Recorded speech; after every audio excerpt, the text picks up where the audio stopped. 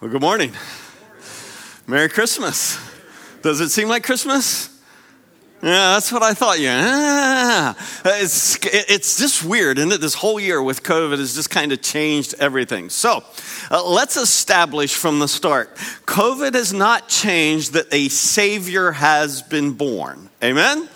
And it has not changed that whoever will call upon his name will be saved. Amen?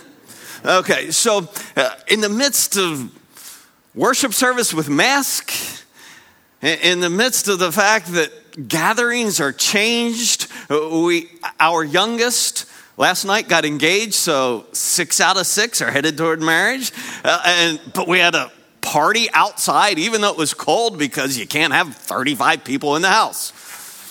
Well, you can, but then they accuse you of being a mass spreader. So I realize everything is different, except a Savior has been born, and all who call upon him will be saved. That's why we were worshiping this morning. So this morning we're going to continue to look at the life of Joseph. Not the Joseph that's part of the Christmas story, but the Joseph in the book of Genesis, because he has been for us an example of what it means to trust in God.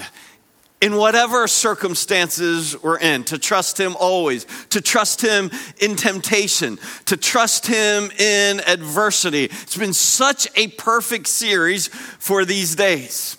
And it is a perfect time to, this morning, learn from Joseph what it means to trust God to forgive. Raise your hand if you've heard the expression, sometimes you're the bug, sometimes you're the windshield. You ever heard that expression? If you've never heard it, first time I heard it, I thought, now that's good. Because I love visuals, and that's just very visual. Especially when I've done some trips to South Florida and you get there and it's like there's been a mass murder on my hood and my grill. It's like, wow. Some major smushage all over the front of my car. Sometimes you're the bug. You get smushed. Sometimes you're the smusher. Right? In other words, when we talk about trusting God to forgive, an unavoidable reality in life is that you will be wronged. People are going to sin against you. And an unavoidable reality in life is that you are going to wrong and you're going to sin against. Yes? If you have sinned against somebody, let me see your hand. If you have been sinned against, keep your hand up. All right, so those are unavoidable realities. The question that I hope you'll engage with me this morning in this is, what are you going to do with that?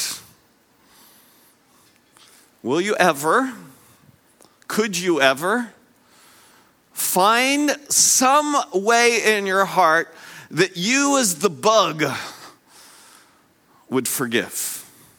The one who got smashed, the one who's been wronged against, that you could forgive. Because it's unavoidable that you're going to be sinned against.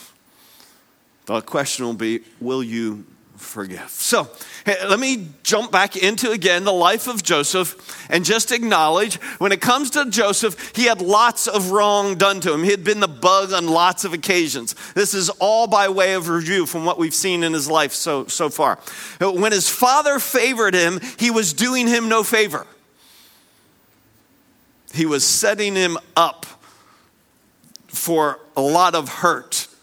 So, wrong done, real quick, 4 examples of Joseph being the bug. His father favored him. His brothers, they hated him, and they sold him into slavery. They literally sold their brother into slavery. That's how much they hated him. His employer imprisoned him for a crime he did not commit. That's some serious smashage. And as an inmate, he helps a fellow inmate who promises, I'll help you when I get out. And then he forgets him. My point simply is this. When we look at the life of Joseph, we're looking at someone who had wrong done to him. Likely, without minimizing the wrong that you've experienced in your life, likely in more significant, severe ways than you and I have ever had wrong done to us. But all of us have known the hurt from a friend or a family member, from the person that we least expected it. And sometimes it's just hard to get over. And some, listening right now, you haven't gotten over it. You still live with the impact of how you've been wronged, how you've been just squashed by somebody else. And so we want to look at Joseph because he's been there, probably in ways more significant than most of us. When we're wronged by people in significant ways, we may be prone to ask this question: where was God? I thought he would protect me from this. And repeatedly, and then we've looked at this every week if you've been with us, and I won't ever get tired of looking at this. Where was God in the midst of all that was happening in Joseph's life? We said it. Where was God? He was with him. Genesis chapter 39, verse 2, it says the Lord was with Joseph. And it says that very specifically. Do you remember? Right after it says that he was sold as a slave. In the midst of that wrong, the Lord was with him. The Lord had not forgotten him, as we just declared in song. The Lord has not forgotten. The Lord was with him. In Genesis 39:21, the Lord was with Joseph and extended kindness to him. Do you know why it says that? It says that right after he's imprisoned for something that he didn't do. It's not that the Lord forgotten, the Lord had abandoned him, the Lord was with him, and in a strange way, don't miss this, in a strange way, was extending kindness to him. Now, I don't think that in the moment, Joseph thought, Lord, I'm just reveling in your kindness towards me. But there is, what we'll see from Joseph, a recognition that in some of the greatest wrongs done to him, the Lord was with him. Don't miss it. The Lord was with him. Because this will be the foundation for how you deal with the wrong done to you. Is the Lord with you? And is he working through that wrong? Is the Lord extending kindness to you? It makes a difference what we believe in those moments when people wrong us. Because we can, and I think you'll relate to this, we can be so angry with them, so hurt by what's been done to us, that we completely forget God in this. Because it doesn't seem like when wrong is being done to us that God can be anywhere in the midst of this. But repeatedly, the scripture declares, in the midst of the wrong done to Joseph, God is with him. And God is working even in the wrong. God is working. The difference that makes gets revealed in Genesis 45. So we're going to look at two sections this morning in the life of Joseph. First, in Genesis 45. So if you've not turned there in your Bible, let me invite you to turn there right now. Because what happens between Genesis 39:21 when he is imprisoned and Genesis 45 is this. The Pharaoh, the ruler of Egypt, has a dream. But none of his advisors can actually interpret his dream for him until a man who had been in prison with Joseph goes, I know a man who can interpret dreams. And Pharaoh said, bring him to me. So they clean Joseph up. They bring him to Pharaoh, and Joseph interprets the Pharaoh's dream. And watch this. Pharaoh says to him, I don't think there's another person in all of Egypt who has a divine spirit in him like this man. And so he takes a prisoner who is Jewish, and the text tells us that Egyptians don't even eat with Hebrews. That's how much they despise them. He takes a Hebrew prisoner and he makes him second in command of all of Egypt. That's the work of God. And watch this. Joseph never becomes second in command unless his brothers sell him into slavery and unless he's put in prison for something that he didn't do. Can God use the wrong that people have done to you?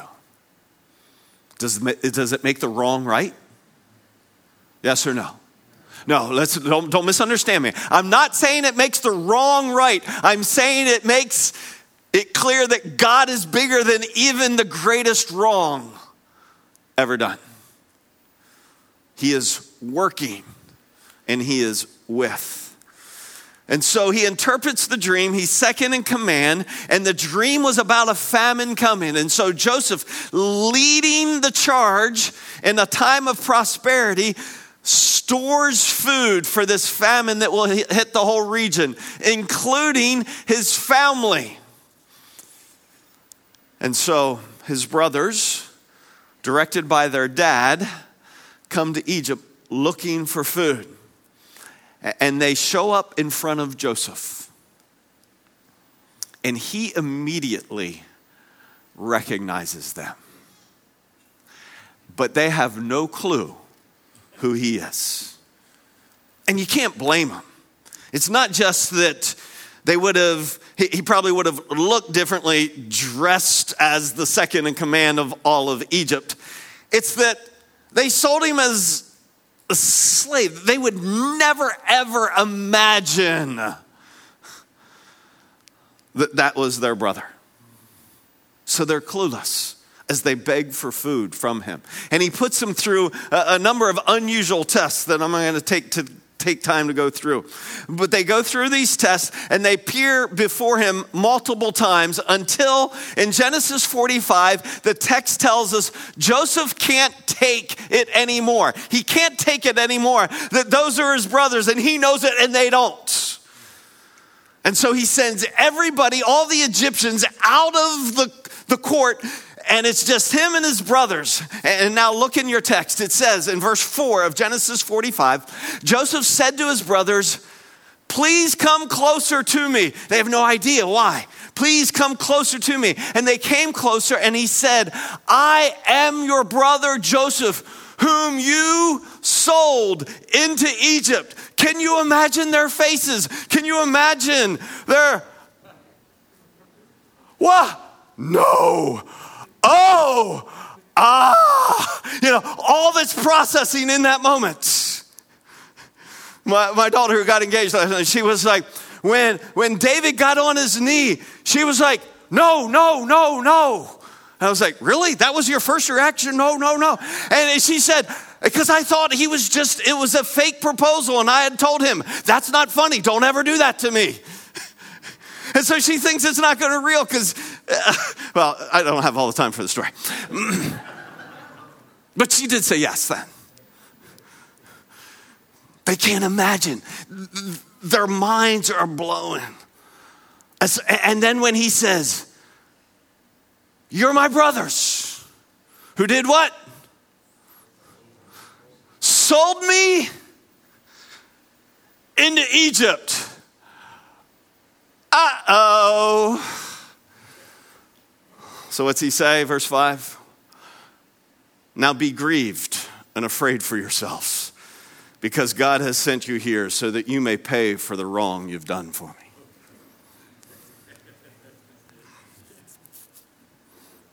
Okay, if you're confused, That's actually not what the Bible says. I made that verse up. This is what, if you're really in the text and in the story and you understand, this is what you expect him to say. You expect him to go, I never thought I'd get my chance, but God has made the way. Now, we laugh at that, but I meet people all the time who put God's name on their desire to get something, to do something that's not of the Lord, but they interpret circumstances. And how easy would it have been for Joseph to interpret circumstances? You know, I never thought I'd get my chance, and I had resolved that with the Lord, but the Lord brought you here, and it's going to be sweet to skin you alive, or to do whatever you would do to somebody who sold you into slavery. But that's not what he says. You know what he says? Do not be grieved. Not do be grieved. Do not be grieved or angry with yourselves because you sold me here. See, he doesn't minimize the wrong done to him. Don't be grieved. Why? For God sent me before you to preserve life. Do not miss this. What Joseph says and does is rooted in a conviction that God is bigger than the wrong. Don't miss that. God sent me here before you to preserve life. For the famine has been in the land these 2 years, and there are still 5 years in which there will be neither plowing nor harvesting. God sent me before you to preserve life for you, a remnant in the earth, and to keep you alive by a great deliverance. Now, therefore, it was not you who sent me here, but God. 3 times in his opening introduction, he's going, you think it was you. You think it was you. And what you did, so wrong. But God was with me, and God was actually working even through your wrong. And he has made me a father to Pharaoh and lord all of his household and ruler over all the land of Egypt. You made me a slave. God made me a ruler. God was with me. God was working. And so what we see when his brothers come knocking is we see the totally unexpected. We see him bless them and help them instead of taking revenge. See, when wrong is done to us, maybe the last thing in our mind is we're going to bless the person that's wronged us. We're going to help the person that has wronged us. You may go, I want to take revenge, but I'm very spiritual and I don't. Now listen, what we see in Joseph, in trusting God in our wrong, is more than not doing something. It's more than not taking revenge. It's not taking revenge and blessing them and helping them. Maybe you know the words of Jesus. Bless those who curse you. Can you pause for a moment and think about your own life right now? Those who have wronged you, those who have hurt you, not minimizing their wrong, not minimizing what they have done, not trying to make it right. How have you responded? Most of us respond based on what we really believe. Do you believe that God was even greater than their wrong? When we do, it doesn't make their wrong right. It changes how we react to them. We don't have to pay them back, and we don't just have to step back and go, hey, I'm not going to do what I really want to. We actually take a step towards. We help. And we bless. Now, don't miss it. His actions were based on 4 things that he repeats in the text. First, he acknowledges, you deserve punishment. You sold me into slavery. That was wrong. Forgiveness is never minimizing the wrong. When someone comes to you and says, please forgive me, so often we're like, hey, it's no big deal. That's not the way we handle. When we seek forgiveness, we're acknowledging it was wrong. And when someone seeks forgiveness from us, don't minimize, acknowledge. What you did hurt me. But he says, God sent me. God was working. To do what? To preserve life. And not only to preserve your life, to provide for you.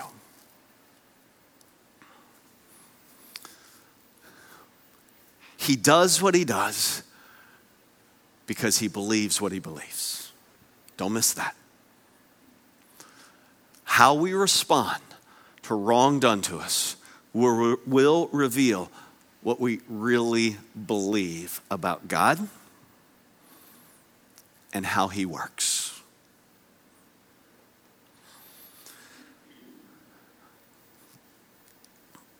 Now, if it hadn't become clear to you yet why we stayed in Genesis for Christmas, don't miss this. What Joseph says to his brothers is what Jesus says to you and me. This study, for me, as I've gone through it and now sharing it with you, I've never seen Jesus so clearly as in Genesis 45. What Joseph says to his brothers, you deserve punishment. God sent me to preserve life and to provide for you, is exactly what Jesus says to you and to me. You deserve punishment, but God sent me to preserve your life and to provide for you. Believe that? Listen, for God so loved the world that he sent his only son. This is what we're celebrating at Christmas. That he so loved us that he sent his only son, that whoever believes in him should not perish, but have eternal life. What do we deserve? We deserve punishment. We deserve to perish. We deserve eternal condemnation. We deserve the wrath of God. But God sent his son to preserve our life and to provide for us. But God demonstrates his own love toward us in that while we were yet sinners, Christ died for us. See, he paid our debt. For the wages of sin is death, but the free gift of God is eternal life in Christ Jesus our Lord. What Joseph said to his brothers is what Jesus says to you.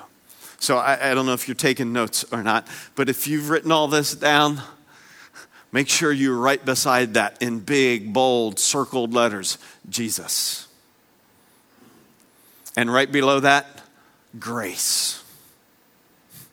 Because what Joseph says to his brothers is, you expect me to pay you back, but I'm not. That's called grace.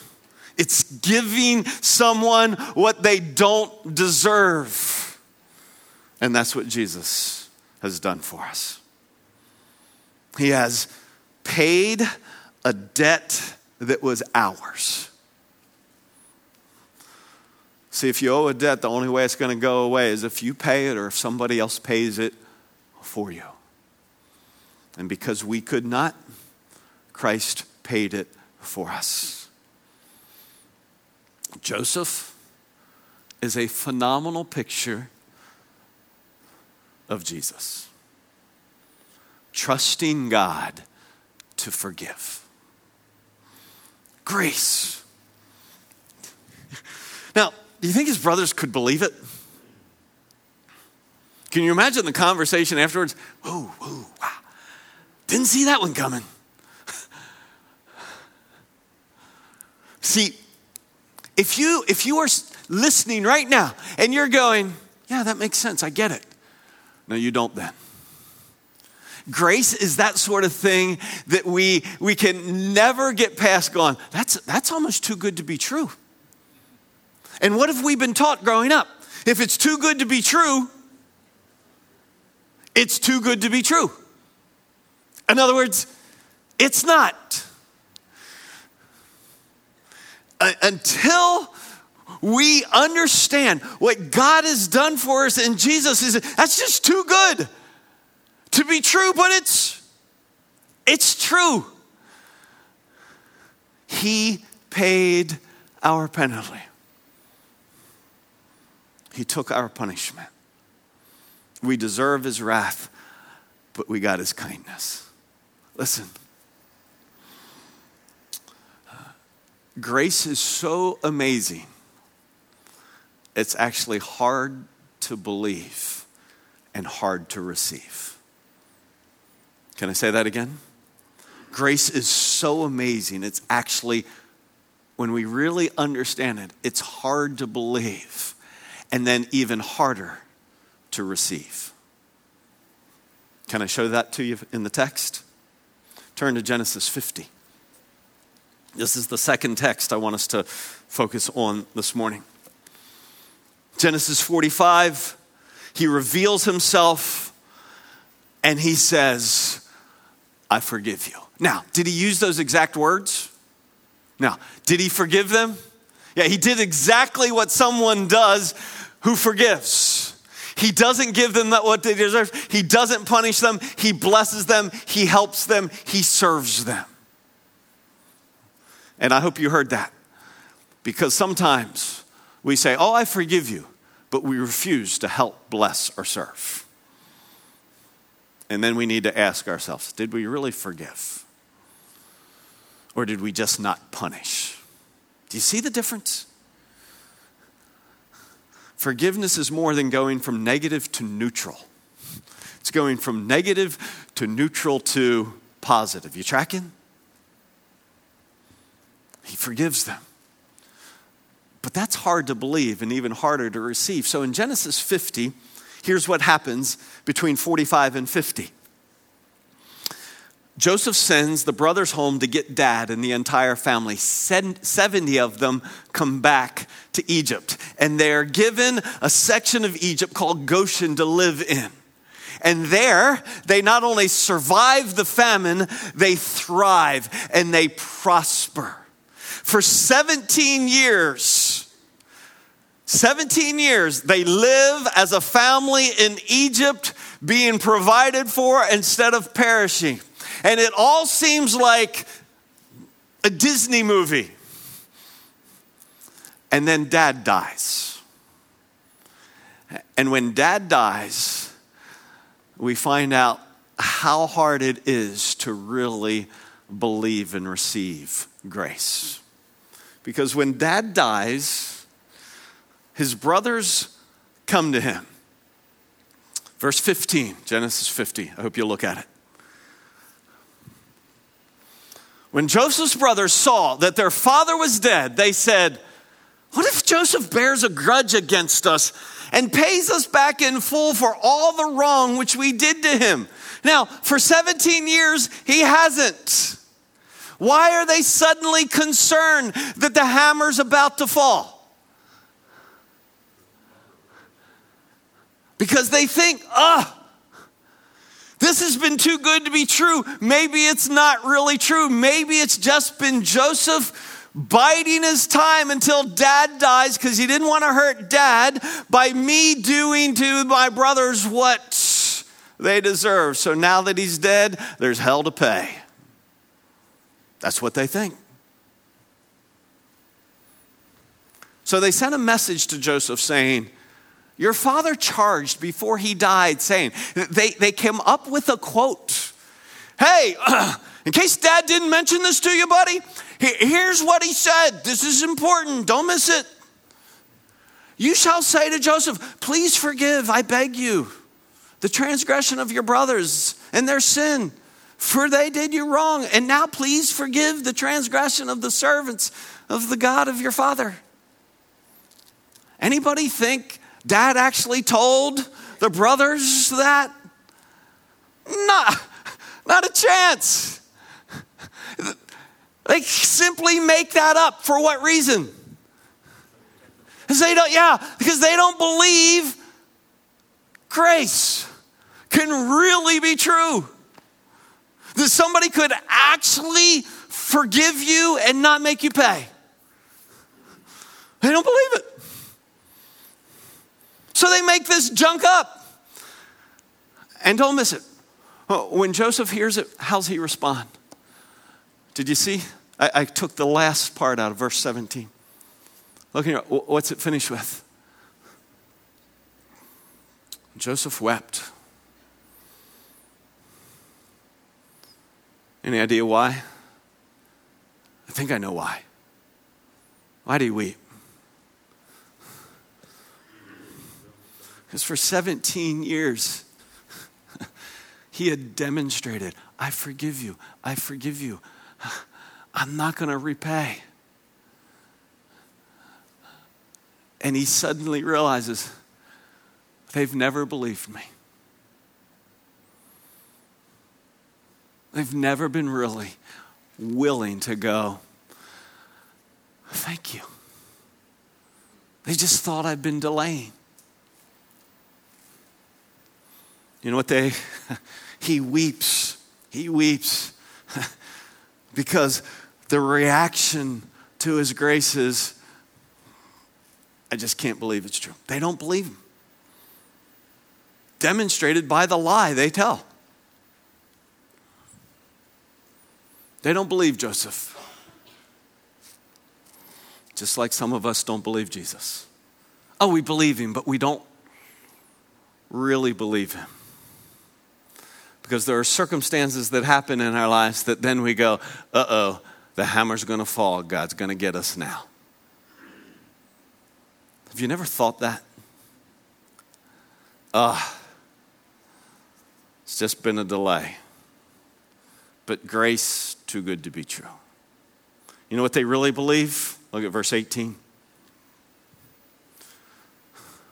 What they say to him is, we're your servants. Meaning what? We can't undo what we did, but we'll be your slaves.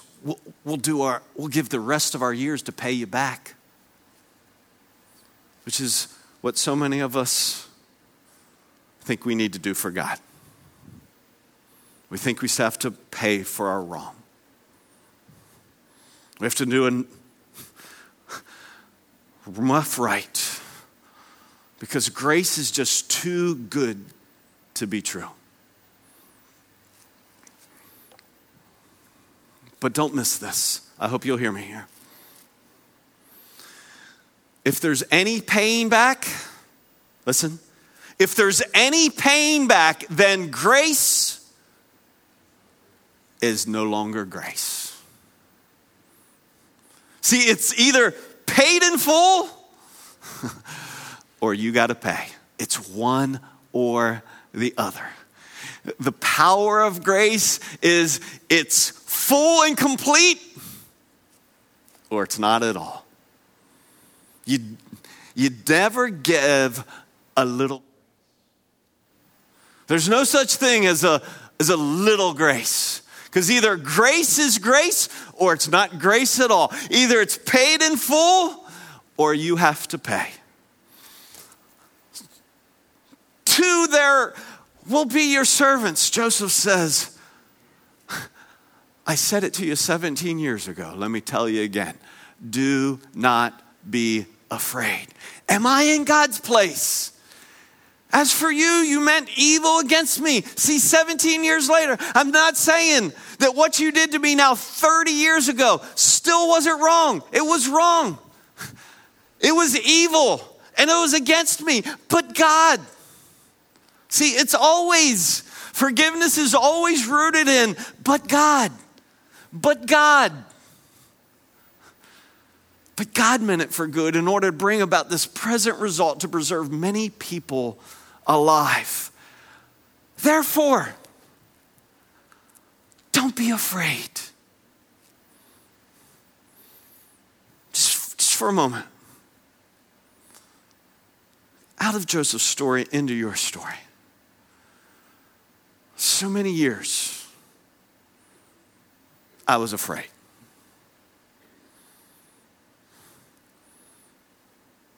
Jesus, please forgive me, and then I do wrong. Oh no. Ever had that fear? Oh no. Oh, Jesus, forgive me. And then I do wrong. Because I have a profound capacity to be the windshield. You do too, by the way. And then, oh no. And Joseph says to his brothers what Jesus is saying to you, to me. Don't be afraid. I'll provide for you. I have provided for you. How? Through what I did by taking your punishment in your place. It's either all grace or there is no grace.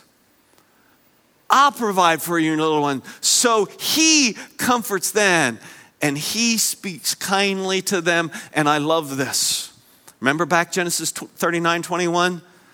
God was doing kindly to Joseph. And what's Joseph do? He does kindly to those who did wrong to him.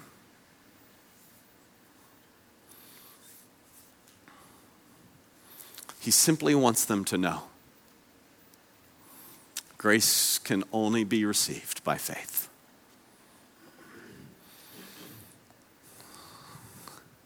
What do I mean by faith? We've defined what grace is. What is it? It's God not giving us what we deserve, but giving us what we don't deserve. Giving us life instead of judgment. Forgiveness instead of payback. That's grace. It can only be received by faith. What's that mean? It simply means, hey, I admit I deserve the punishment, but I believe you have taken it. And all I can do is say, thank you. And not live a life of paying back, but live a life of loving the one who paid for me. See, that's not payback. That's loving the one who paid for me. I know you know it. Many of you have heard this, maybe for 17 years. But have you ever received it? I want to invite a friend, Steve, to come on up. And Steve is going to share the change in his life from when he's got right here. Steve, you want to use this? All right. He's going to simply share with you the change in his life from having heard it to actually receiving it. Well, good morning. So today I want to share with you guys how I came to know the true saving grace of Jesus Christ. You see, I spent the last 30 years of my life with a false sense of salvation. As a kid, I had heard bits and pieces about God and Jesus, but my home life was far from Christ-centered. There were frequent arguments, alcoholism, violence, and just regular unrest. I was desperate for peace, and one evening I was sitting in a tent revival service listening to a preacher proclaim the greatness of Jesus. During this service, he asked who in the gathering had not yet placed their faith in Christ. So I raised my hand, was led in a prayer, and was told that I was saved. Walking out of the service that evening, nothing really felt different. And as time went on, there really was nothing different. In fact, that was probably the last church service I attended for many years. Upon moving back to the Jacksonville area in 2009, my family and I began attending CFC full-time.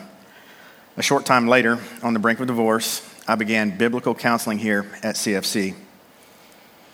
I was increasing in my knowledge of the scriptures, but not really growing in relationship with the Lord.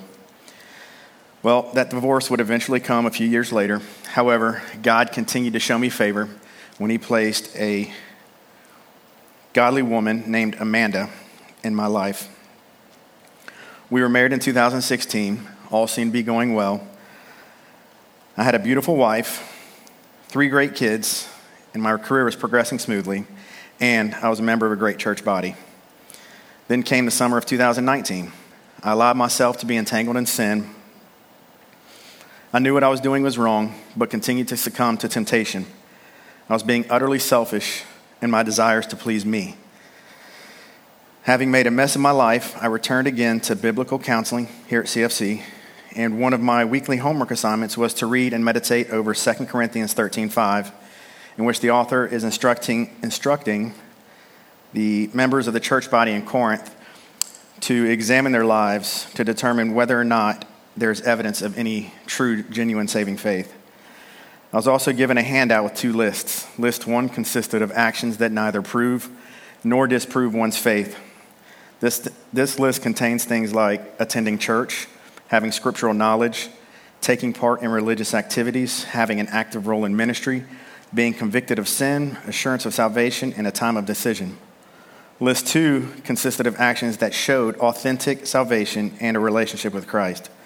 This list included things like a love for God, repentance from sin, humility, devotion to God's glory, continual prayer, selfless love, separation from the world, spiritual growth, and obedient living.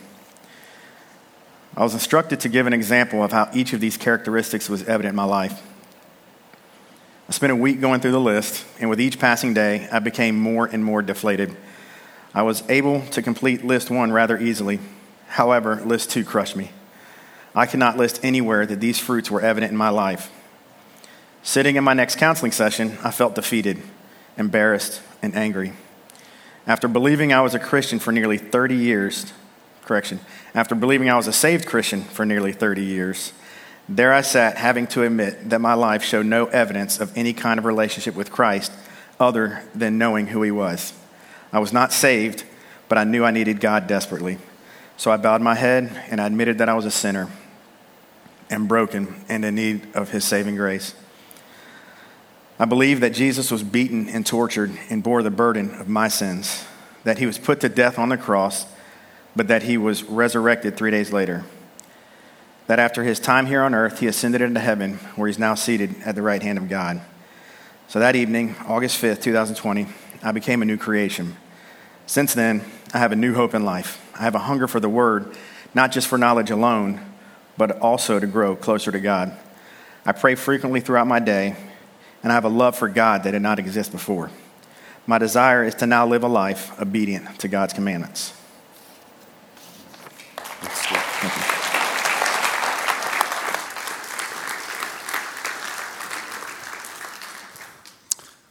That takes guts. It takes guts to acknowledge sin, to making a mess of your life. It takes guts to acknowledge, though many of you would have seen Steve around for years and just as soon because he comes to church, because he does religious activity, that he has a relationship with God.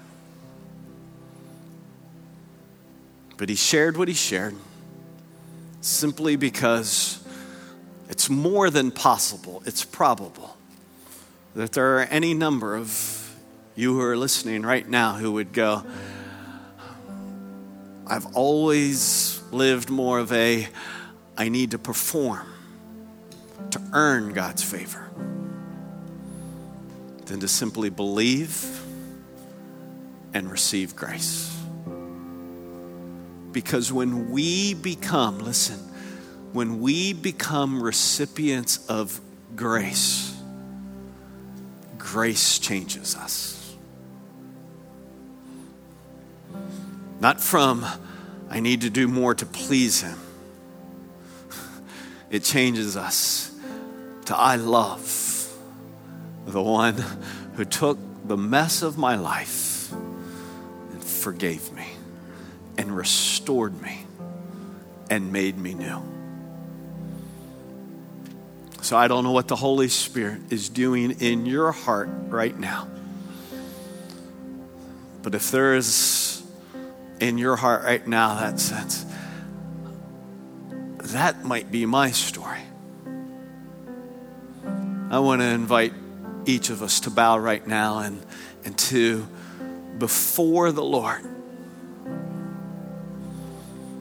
no one else watching, not concerned about what anybody else is thinking, only in this moment concerned that God hear you cry out to him. God, I need your grace. I don't deserve it. That's why I need it. Would you admit to God, I do deserve your punishment and wrath, but I believe you have poured it out on Jesus. I believe that his death on the cross was payment for me.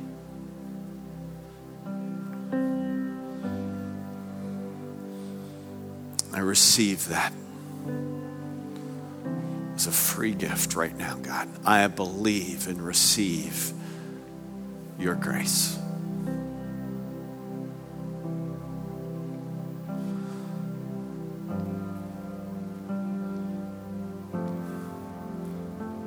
It's no magical exact words. It's simply admitting your sin, believing in Jesus, crying out for him to save you. I will call upon the Lord, for he alone is strong enough to save.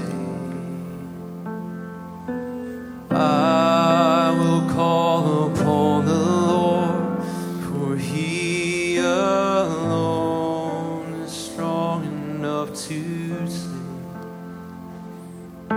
So rise, your shackles are no more, for Jesus Christ has broken every chain.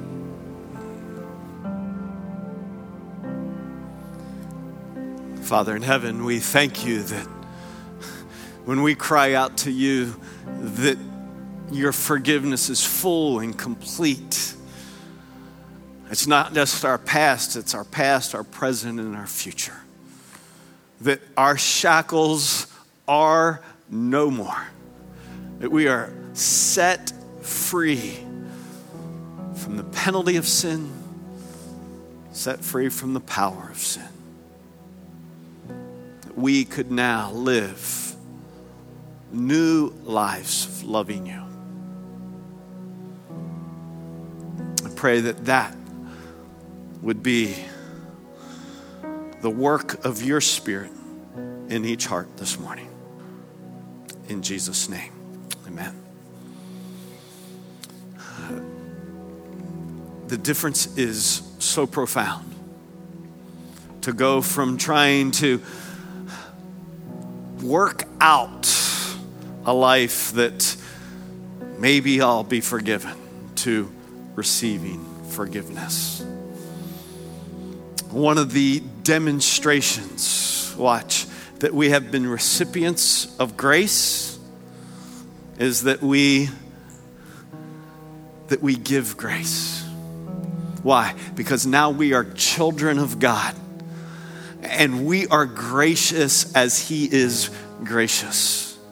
And we forgive as we've been forgiven. See, there's no question that every one of us have been wronged. But I want to implore you, if you have believed in Jesus, if you are genuinely born again, that you would decide this morning, I can no longer withhold forgiveness for that person because I have been forgiven by God. I'm not going to make them pay. I'm going to bless them and help them and be to them what Jesus has been to me. See, church, the church is the people of God. It's not a place, church. One of the most powerful demonstrations that we have been born again is that we forgive. We don't hold a grudge. We believe, hey, it was wrong, but God. But God. But God.